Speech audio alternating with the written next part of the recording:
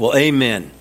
Well, let me ask if you would, if you're inclined to turn in God's Word to Genesis chapter 49. We're going to start near the very end of Genesis chapter 49 and then be moving into chapter 50. If you don't have a Bible and are using one in the seats in front of you there, it's going to be either page 41 or page 43, near the end of Genesis chapter 49. And before we get into things this morning, I just want to say a word of praise and rejoicing and thanksgiving along with the Ingram family. Many of you know Tim and Willie and their two sons, Everett and Solomon, welcomed a new member of the family this week, Tovia Bick Gayun. I think I said that correct. Tovia is the Hebrew word for Yahweh is good. Bick Gayun is a composite, I believe, of Willie's mother and grandmother's name. And so she was born on Wednesday morning and is doing well, and Willie's doing well, and continue to be praying for them. I know a number of you have reached out to them and seen pictures and other things, and we're just rejoicing with them in the addition of this precious new blessing. So praise the Lord for His kindness for them all. Well, as you see the title of the sermon this morning, A Burial of Hope-Filled Promise. And we are going to enter into the final chapter of Genesis where we learn of both the death and the burial of Jacob, also known as Israel. And the story of Jacob and his sons has consumed the entire last half of Genesis. It goes all the way back in its beginning of that story with Jacob and his sons to chapter 25, where we learn about Jacob's birth. But I want to read our text this morning. I'm actually going to start in verse 29 of chapter 49 and then read through verse 14 of chapter 50. So I'll read the text and then lead us in prayer and we'll move into things. But let's hear the word of our living God. So verse 29 of chapter 49, Then he, Jacob, commanded them, his sons, and said to them, I am to be gathered to my people. Bury me with my fathers in the cave that is in the field of Ephron the Hittite, in the cave that is in the field at Machpelah, to the east of Mamre, in the land of Canaan, which Abraham bought with the field from Ephron the Hittite to possess as a burying place. And there they buried Abraham and Sarah his wife. There they buried Isaac and Rebekah his wife. And there I buried Leah. The field and the cave that is in it were bought from the Hittites. And when Jacob finished commanding his sons, he drew up his feet into the bed and breathed his last and was gathered to his people. In verse 50, or chapter 50, verse 1, Then Joseph fell on his father's face and wept over him and kissed him. And Joseph commanded his servants, the physicians, to embalm his father. And so the physicians embalmed Israel. 40 days were required for it, for that is how many are required for embalming. And the Egyptians wept for him 70 days. And when the days of weeping for him were past, Joseph spoke to the household of Pharaoh, saying, If now I have found favor in your eyes, please speak in the ears of Pharaoh, saying, My father made me swear, saying, I am about to die in my tomb that I hewed out for myself in the land of Canaan. There shall you bury me. Now, therefore, let me please go up and bury my father, then I will return. And Pharaoh answered, Go up and bury your father as he made you swear. Verse 7. So Joseph went up to bury his father. With him went up all the servants of Pharaoh, the elders of his household, and all the elders of the land of Egypt, as well as all the household of Joseph, his brothers, and his father's household. Only their children, their flocks, and their herds were left in the land of Goshen. And there went up with him both chariots and horsemen. It was a very great company.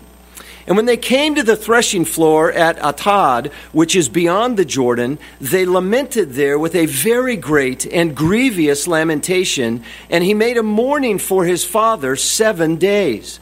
When the inhabitants of the land, the Canaanites, saw the mourning on the threshing floor of Atad, they said, "This is a grievous mourning by the Egyptians." Therefore, the place was named Abel Mizraim. It is beyond the Jordan.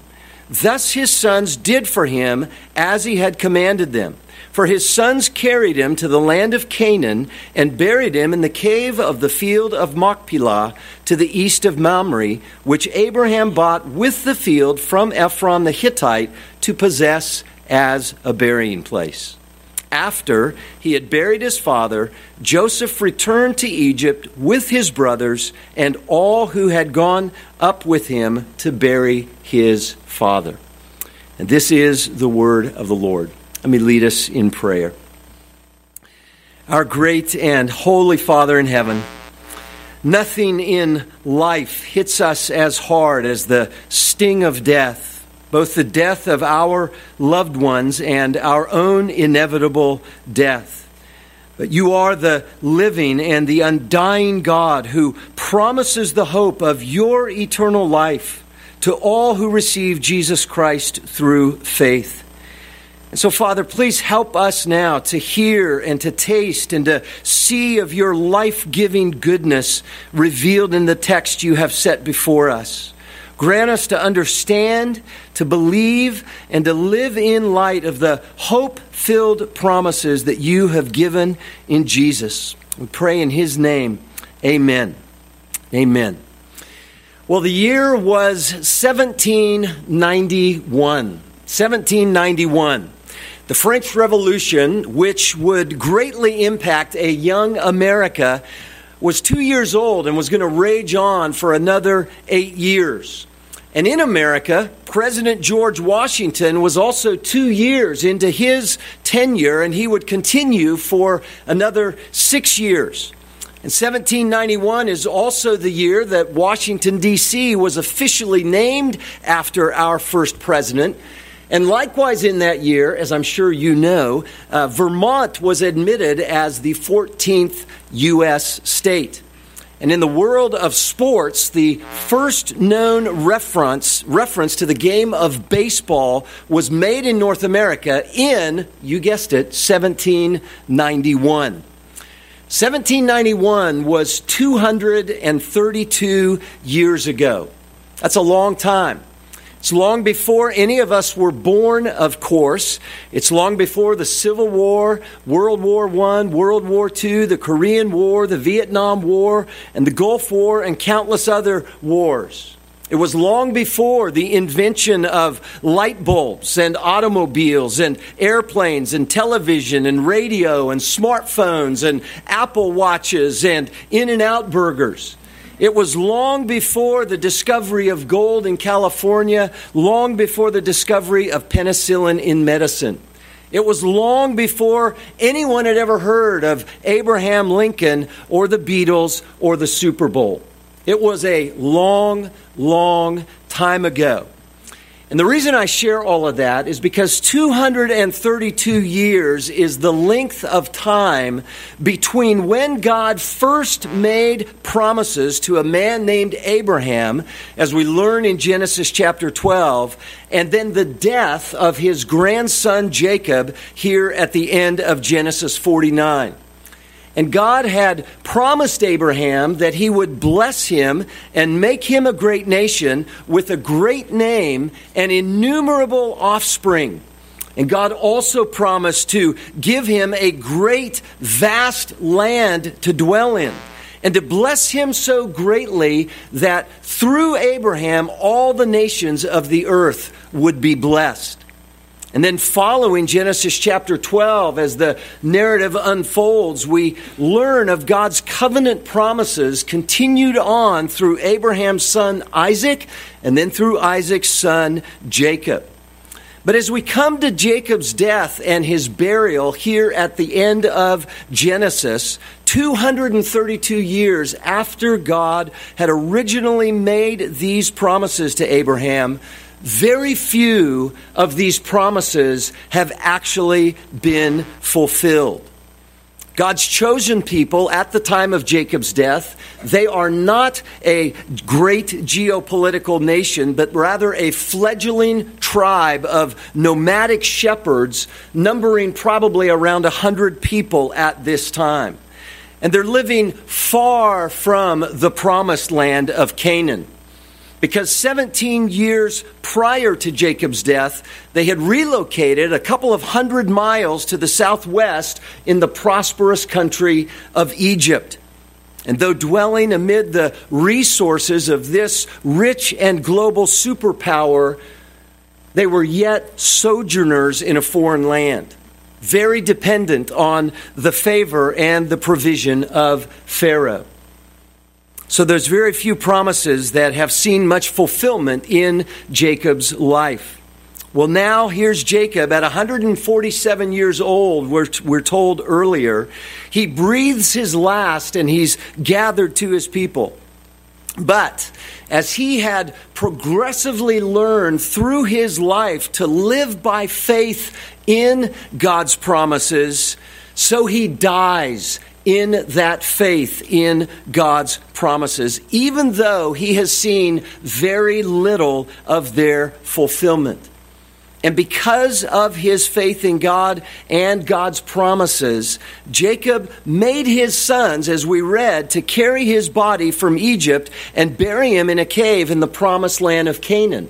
And as we read of that at the end of chapter 49, earlier, before he had pronounced blessings on his grandsons and his sons, he had also made Joseph swear that he would do the same in taking his body to the land of Canaan. And so, as we move into chapter 50, verses 1 to 14, this portion, of course, tells the story of how this all then came to be. And so in verse 1, we first hear of how Joseph, Jacob's beloved son and now exalted viceroy of Egypt, grieves uncontrollably when his father dies.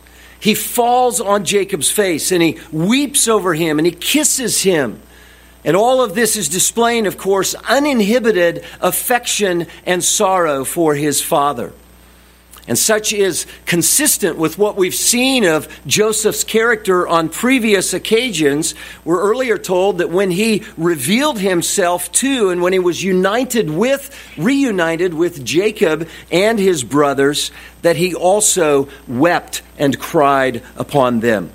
And we learn that Joseph was a man of great humility, great godliness, great courage and wisdom, and also of great emotion. He cried. Well, then verses 2 and 3 tell how Joseph leverages his high position to secure the embalming, really the mummification of Jacob's body. And in that country and in that culture, such procedures were only done for the influential and the wealthy, of which Joseph, of course, was both of those in Egypt. And so Joseph has his personal physicians perform the mummification process, which we're told took 40 days to complete. And the Egyptians wept for Jacob during that time, and then an additional 30 days for a total of 70 days of weeping and mourning. And this was an expression of their love and their affection and appreciation for Joseph, and thus for his father Jacob. It's interesting that the customary time for weeping for a pharaoh that died in Egypt was 72 days. And so this expression that they wept and mourned for 70 days expresses the high esteem and the high honor that they gave to Joseph and to his father Jacob. Well, then at the end of these days of weeping, we're told in verses 4 to 6 that Joseph respectfully and diplomatically seeks Pharaoh's permission to leave and bury Jacob in the land of Canaan. And even though Joseph, as viceroy, was in a position of power, second only to Pharaoh, yet he fully honored and respected Pharaoh's superiority. And it's interesting, this dynamic of the relationship of a Pharaoh with God's people here through Joseph is actually anticipating harsher times that will come following Joseph and his death, as we will begin to read about if you were to read on into Exodus 1 and following. But presently, Joseph is citing the oath that he made to Jacob before he died. And again, that's earlier near the end of chapter 47. And then at the end of verse 5 here in chapter 50, he explicitly promises that he'll return to Egypt. Now, even though Pharaoh fully trusted Joseph, who had at this time served him over 25 years, he knew that Joseph and his family were originally from Canaan and that they could perhaps seize this opportunity to return permanently to their homeland.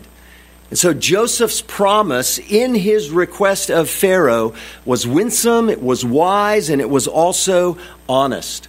And so Pharaoh grants Joseph's request. Well, then in verses 7 to 9, we learn of this great entourage of Jacob's sons, households, of Egyptian dignitaries and elders, and of military force that make this long journey to Canaan. The trip was probably in excess of 200 miles. It probably took at least 3 weeks or so. And so we read in verse 7, and just listen to the picture that is displayed here. So Joseph went up to bury his father. With him went all the servants of Pharaoh, the elders of his household, and all the elders of the land of Egypt, as well as all the household of Joseph, his brothers, and his father's household. Only their children, their flocks, and their herds were left in the land of Goshen, which was the area in Egypt where they had settled. And then verse 9, and there went up with him both chariots and horsemen. It was a very great company.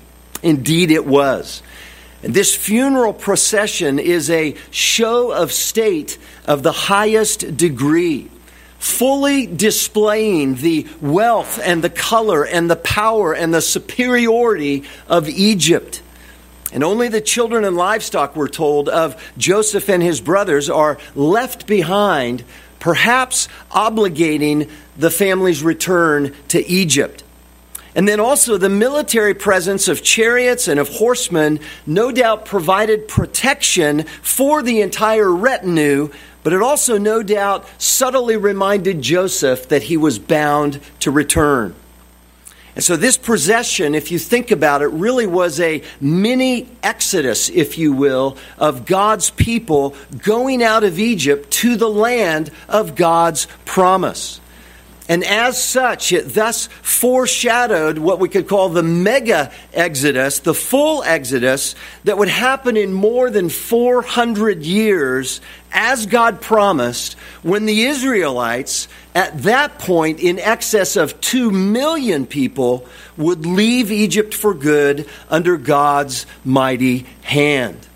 And so in many ways, this is a mini anticipation of that future exodus yet to come. And it's in the book of Exodus, specifically chapter 12, that exodus takes place. Well, back in Genesis 50, upon the arrival in Canaan beyond the Jordan River, verses 10 and 11 reveal that more intense grieving and lamentation takes place of such a nature that the Canaanites take notice. And then in verses 12 and 13, we're told that Joseph and his brothers, they make good on their promise. And so we read in verse 12, thus his sons did for him as he had commanded them. For his sons carried him to the land of Canaan, buried him in the cave of the field at Machpelah, to the east of Mamre, which Abraham bought with the field from Ephron the Hittite to possess as a burying place. Now, we won't take time to go there, but it's back in Genesis chapter 23, at the time of the death of Sarah, Abraham's wife, that the details of how Abraham legally bought this land are revealed to us. And the significance of this is the only property in the promised land that God's people possess, legally possess. Now, Jacob had told his sons at the end of chapter 49 that both Abraham and Sarah were buried there, and also Isaac and his wife Rebekah, and also Jacob apparently had buried his wife Leah there as well. And so that's where he designs and is committed and is commanding his sons to bury them.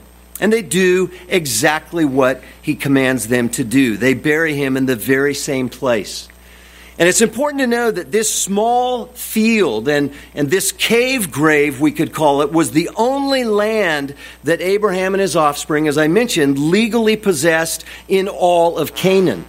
And that's why there's all this legal language regarding the ownership of the land and the fact that it is in the possession of Abraham and his offspring. It's emphasizing the legal possession they have of this small portion of land. So it was small, but it was a foretaste. It was a deposit. It was a seed, if you will, of greater fulfillment of God's promises yet to come. Well, then, this part of the story ends in verse 14, which is where we're ending with the narrative this morning, with Joseph fulfilling his promise to return to Egypt. And so we read there, verse 14, after he had buried his father, Joseph returned to Egypt with his brothers and all who had gone up with him to bury his father. And we can only imagine what a somber journey back that must have been. We've been told much in the story about the lamenting, about the mourning, about the grieving that is going on. And so no doubt there is that cloud that is over them all as they head back to Egypt. But most likely there's also a sobriety and a somberness in view of what these men must have known about God's promises. Because they had learned them from their father Jacob, who had learned them from his father Isaac, who had learned them from his father Abraham, going all the way back to Genesis chapter 12. And these promises that God progressively expanded upon and reinforced and strengthened and unfolded to Abraham and Isaac and to Jacob, they included what God had told Abraham at one point in Genesis chapter 15. And listen to what God says to Abraham and how this relates to this whole situation now with God's people going back to Egypt. In Genesis 15, verses 13 to 16, God says to Abraham, "Know for certain that your offspring will be sojourners in a land that is not theirs, and will be servants there, and they will be afflicted for 400 years." He says, "But I will bring judgment on the nation that they serve, and afterward they shall come out with great possessions." And then in verse 16, God says, "And they shall come back here," meaning to the promised land, "in the 4th generation, for the iniquity of the Amorites is not yet complete." And so it's likely that Joseph and his brothers knew and pondered these words even as they returned back to Egypt. And we know, because we have the book of Exodus and all that follows, that they would indeed be there in excess of 400 years. And they would grow and they would multiply into a great nation before God in His providence and in His power would bring them back through Moses and then ultimately through Joshua into the promised land. And so these are significant events that are taking place for Jacob and his offspring as the book of Genesis nears its end. And so within all of this that we see, we ask the question, well, what's the point? What's the point of this entire narrative? Why is it here? These just interesting historical facts. And the answer, as we've seen again and again and again, is no, there's a lot more to it than just the history. The history is important, but it's what God is doing in the midst of the history. And the point of it all is to show us this, I believe, that God's people are to live and die with faith in God's promises. God's people are to live and die with faith in God's promises. And this is exactly what Jacob did. He lived and he died with faith in God's promises, even though he saw such little fulfillment of those promises in his lifetime. And yet by the end of his life, now at 147 years old, he's emphatically making provisions and causing Joseph to swear and promise, and his sons, he's commanding them to take his body back into Canaan. Why? Because he's learned to live and to die in view of God's promises. In faith, convinced that God would indeed keep his promises, Joseph made certain that his burial would take place in God's promised land in Canaan. That's why this was a burial of hope-filled promise. Of hope-filled promise. Now, we know at this time that God's promises were uppermost in Jacob's heart and mind as he was dying, because we're told so in a few places. Back at the beginning of chapter 48, if you want to slip back there, Jacob is on his deathbed, and he's about to bless his grandsons, Joseph's 2 sons, and then following that, he's going to bless the rest of his sons. But listen to what Jacob says to Joseph in verses 3 and 4, and see how this is just oozing out of Jacob's heart and mind as he's on his deathbed. He says this in verse 3, God Almighty appeared to me at Luz in the land of Canaan, and he blessed me. And he said to me, behold, I will make you fruitful and multiply you, and I will make you a company of peoples, and will give this land to your offspring after you for an everlasting possession. And you see what Jacob is doing, he's recounting some of the promises that God had spoken to him many years earlier. There's a number of different times in the midst of Jacob's earthly journey that God appears to him and speaks such promises to him, which are extensions and expansions of the promises that God had originally made to Abraham. We read of those and those events and those promises in chapter 28, for instance, also in chapter 35, also in chapter 46, at the beginning of the time when Jacob and his sons, 17 years earlier than his death, are now coming into Egypt to dwell there. And so he's recounting these, he's rehearsing these, and you hear the sense of conviction and confidence and certainty in his expression of what he knows God Almighty is going to do, because this is what God Almighty said. This is what God Almighty promised. And so he's recounting these promises, and he had lived by faith in these promises, however sinful and however imperfect he was.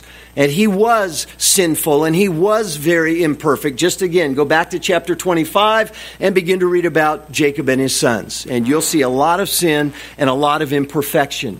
And yet, God was doing a work of faith in this man. And that faith was growing, it was maturing, it was being purified, it was being sanctified, often through very hard, difficult, painful circumstances. But God was strengthening and maturing the faith of his servant.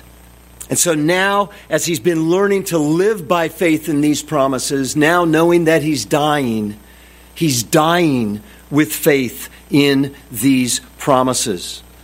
In fact, in chapter 48, a few verses past the beginning there, down in verses 15 and 16, listen to what Joseph says with words that are indicating his confident assurance in God's love, in God's presence, in God's faithfulness. And he's saying these words as he's just about to bless Joseph's sons. So we read in verse 15, he blessed Joseph and he said, here it is, the God before whom my fathers Abraham and Isaac walked, the God who has been my shepherd all my life long to this day, the angel who has redeemed me from all evil. Do you see how he is expressing trust and delight and confidence in God? In God's greatness, in God's goodness, in God's faithfulness and power. And it's very interesting. This is the first time in the book of Genesis, and thus in all of Scripture, that God is referred to as a shepherd. But it certainly won't be the last time. And Jacob, of course, at this time, he could not fathom it, but the God who was his shepherd and the angel who redeemed him from all evil would in time fulfill his promises in the coming of the Lord Jesus Christ, the one we know is the great and the chief and the good shepherd. The one we know from John 10, who is the good shepherd sent by God because of God's love for the world, who would do what? Who would lay down his life on the cross for his sheep. For sinful, guilty, condemned sinners like Jacob and like all who would repent and who would believe God's promises. So the old patriarch here, Jacob, soon to die, is trusting, rejoicing in, delighting in God, his shepherd, whom he had seen and learned had been faithful to his grandfather Abraham and his father Isaac, and he had known it now in his own life. And I've wondered, it's just a little bit of imagination perhaps, but we know that at the time he dies, at 147 years old, he and all of his sons and their families have been living in Egypt for 17 years. And of course, just immediately prior to them relocating there was this massive reunion and reuniting with his father and with all of the brothers. It's a sweet, it's a beautiful, it's an emotional scene.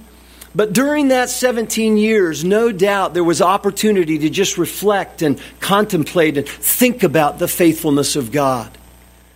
And I think Jacob had come to understand that God works all things together for good to those who love him and who are called according to his purpose. This is a living illustration of that truth that Paul says in Romans chapter 8, verse 28. He's knowing God, trusting God, rejoicing in God as his faithful shepherd king and the angel who redeemed him from all evil. And beloved, the call of God for us through Jacob's burial of hope-filled promise, it's the same call for us to live and to die with faith in God's loving promises. That's the message of the text this morning, an encouragement, an exhortation, a provocation, an enticement for us to be living and dying with faith in God's loving promises. And if you think about it, now thousands of years after the time of Jacob, we have so many more promises of God than he did, right? All revealed in all of God's Word, and all of them, of course, centered and realized in the Lord Jesus Christ, the living Word. And so the thrust of the call, the thrust of God's message to us through this passage is, beloved, imitate Jacob. Live and die with faith in God's promises. And listen, until Jesus returns, and if he does return in our lifetime, and we pray, "Oh, come, Lord Jesus, come." But unless Jesus returns in our lifetime, all of us are going to die before God's promises, in our own experience, are fully fulfilled. Because we know there's more to come as the pages of the New Testament and on through the book of Revelation reveal to us. And all of those promises, again, are realized in Jesus Christ, but there is more yet to come. And unless Jesus comes and those final events and the new heaven and the new earth are established with his coming, we're going to die waiting for those promises to be fulfilled. And so imitating the faith of Jacob, and of course all the other Old Testament saints like him, is what we're called to do. And I'm sure many of you know this is the emphatic message of the book of Hebrews, particularly in Hebrews chapter 11. And I'd invite you to turn there for just a few moments, and this is where we're going to kind of wind things down as we move towards sharing together in the Lord's Supper. But to just see this again against the backdrop of Jacob living and dying with faith in God's promises. This is the message of the whole book of Hebrews, to see and to know and behold the superiority and the sufficiency of the Lord Jesus Christ in the fulfillment of all God's promises, and to trust and to keep trusting him. So look at the very beginning of Hebrews chapter 11, verse 1. We're told something of the nature of faith. It's the assurance of things hoped for and the conviction of things not seen. And then down in verse 6, we learn of the absolute necessity of faith. The writer says, and without faith it is impossible to please Him, to please God, for whoever would draw near to God must believe that He exists and that He rewards those who seek Him. And so throughout this chapter, as it is appropriately called the Hall of Faith, there's just person after person after person that is mentioned. Jacob is in there, Abraham is in there, Isaac is in there, Joseph is in there, many others are in there, given as illustrations, given as models of faith. Sinful and imperfect, though every single one of them was, yet they trusted in God's promises. And so then look at verse 13. We hear sort of this summary statement regarding the nature and the significance of their faith. Verse 13 and following, these all died in faith, not having received the things promised, but having seen them and greeted them from afar, and having acknowledged that they were strangers and exiles on the earth. For people who speak thus make it clear that they are seeking a homeland. And if they had been thinking of that land from which they had gone out, they would have had opportunity to return.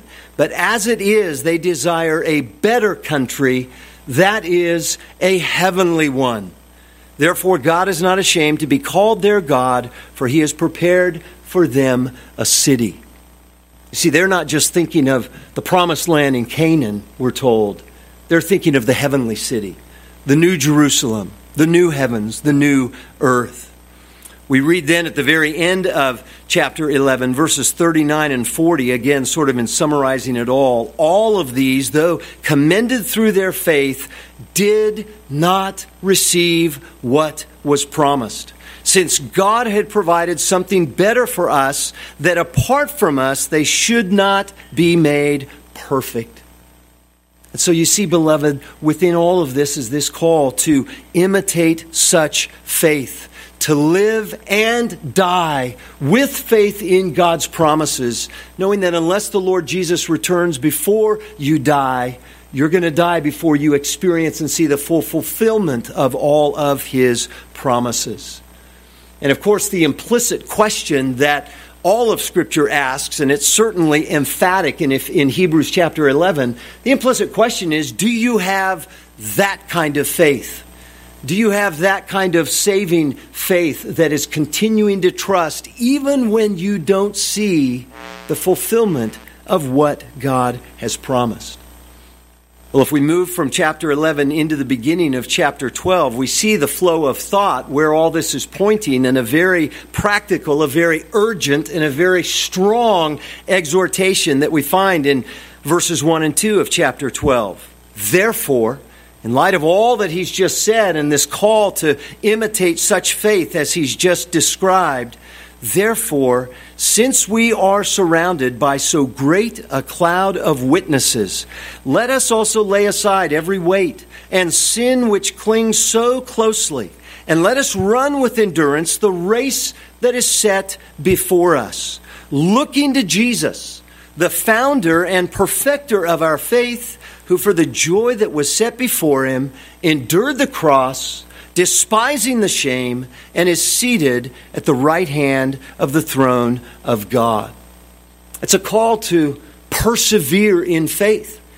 And that's the context we know from many other things said in the whole letter of Hebrews. That's the context of people to whom this is written are Christians, professing Christians who are wavering and who are shrinking back in unbelief because of trials, because of pressures, because of hardship, because of persecution, because of difficulty. And so the whole letter expresses this exhortation to continue to look to Christ in all of His superiority, all of His sufficiency, all of the wonder and riches of who He is and what He's accomplished, and to continue to press on in faith. But you see, the exhortation then, as it's expressed in verses 1 and 2 here, is an exhortation to get rid of anything in our lives that hinders or undermines our growth in faith. Because again, as we saw in chapter 11, verse 6, without faith, it's impossible to please God. So when he says that we're to throw off, lay aside every weight and sin which clings so closely, those are realities that undermine faith. And so we're to lay aside whatever is sinful and also whatever might lead to sin in our lives. And we're also to lay aside every weight. And as this is coupled with that which is sinful, it tells us that there are those things in life that may not be sinful in and of themselves, but they easily become a burden. They become a weight. They become a hindrance, an encumbrance to living and dying with faith in God's promises. And there's so many things that we could identify, are there not? Hobbies, toys, money, career, pleasure, comfort, social media, food, on and on and on it goes. Many things that are not wrong in and of themselves, but if we're not careful, they can so easily become an encumbrance to the kind of faith that God is working to develop in our lives. And the fact that our gracious, loving, powerful, sovereign, wise God is working to develop such faith in our lives is why the writer of Hebrews then in verses 3 and following in chapter 12 goes on to talk about the loving discipline of God. And because He loves us as His children, if indeed we are His children in trusting Christ, He will discipline us. He will correct us. He will train us. He will do what is necessary to produce what we're told in verse 11 of chapter 12 is the peaceful fruit of righteousness that comes as the fruit of faith. And so you see, this is the exhortation to live and to die with faith in God's promises, and very practically and specifically to consider our own lives. What are the sin that we need to lay aside and make no provision for in any way? What are the things that maybe aren't sin in and of themselves, but can nonetheless so easily hinder our cultivation of a life of faith? What are the sins? What are the weights? What are the encumbrances that God wants you to lay aside and wants you to change? I must say as well, just with this strong exhortation in chapter 12, there's also a strong word of warning. Look near the end of chapter 12 at verse 25. And here's the warning. And this echoes other warnings that are present in the book of Hebrews. He says, "See that you do not refuse Him who is speaking. For if they did not escape when they refused Him who warned them on earth, much less will we escape if we reject Him who warns from heaven." And then he speaks of the events that transpired at Mount Sinai in Exodus chapter 19 when God spoke to His people, and that's when He gave them the law. He goes on to say some things there regarding that and the unshakableness of God's purposes, and that there is going to be realities yet coming. And he calls for acceptable worship with reverence and awe. He says then in verse 29, "For our God is a consuming fire." So there's a warning. Don't refuse God when He's speaking, because you're not going to escape. You're not going to conquer God. You're not going to conquer God's judgment. And so He calls us to faith with both an exhortation and a warning. And so brothers and sisters in Christ, those of you who have trusted Christ, this is a call to believe, to live and to die with faith in God's promises. And as we see that modeled and evidenced in the life of Joseph, to know that that is God's call for us as well, evidenced in the life of Jacob and certainly in Joseph as well, but particularly with regard to Jacob and his burial of hope-filled promise.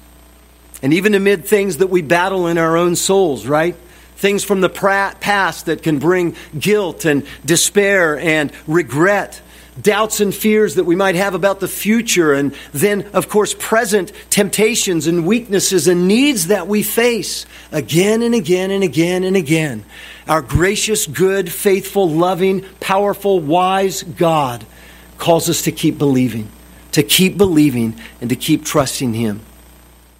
And see, that's what we see with Jacob at the end of his life. He's still not a perfect man, but he's trusting the perfect God. He has a deep sense of confident assurance in the hope-filled, loving promises of God, the one he knows as his faithful shepherd and his faithful redeemer. And so such is the hope in the life and death of every believer for those who are trusting Christ and the salvation that God has given and secured in the Lord Jesus Christ. And I pray that's your hope as well. Amen and amen.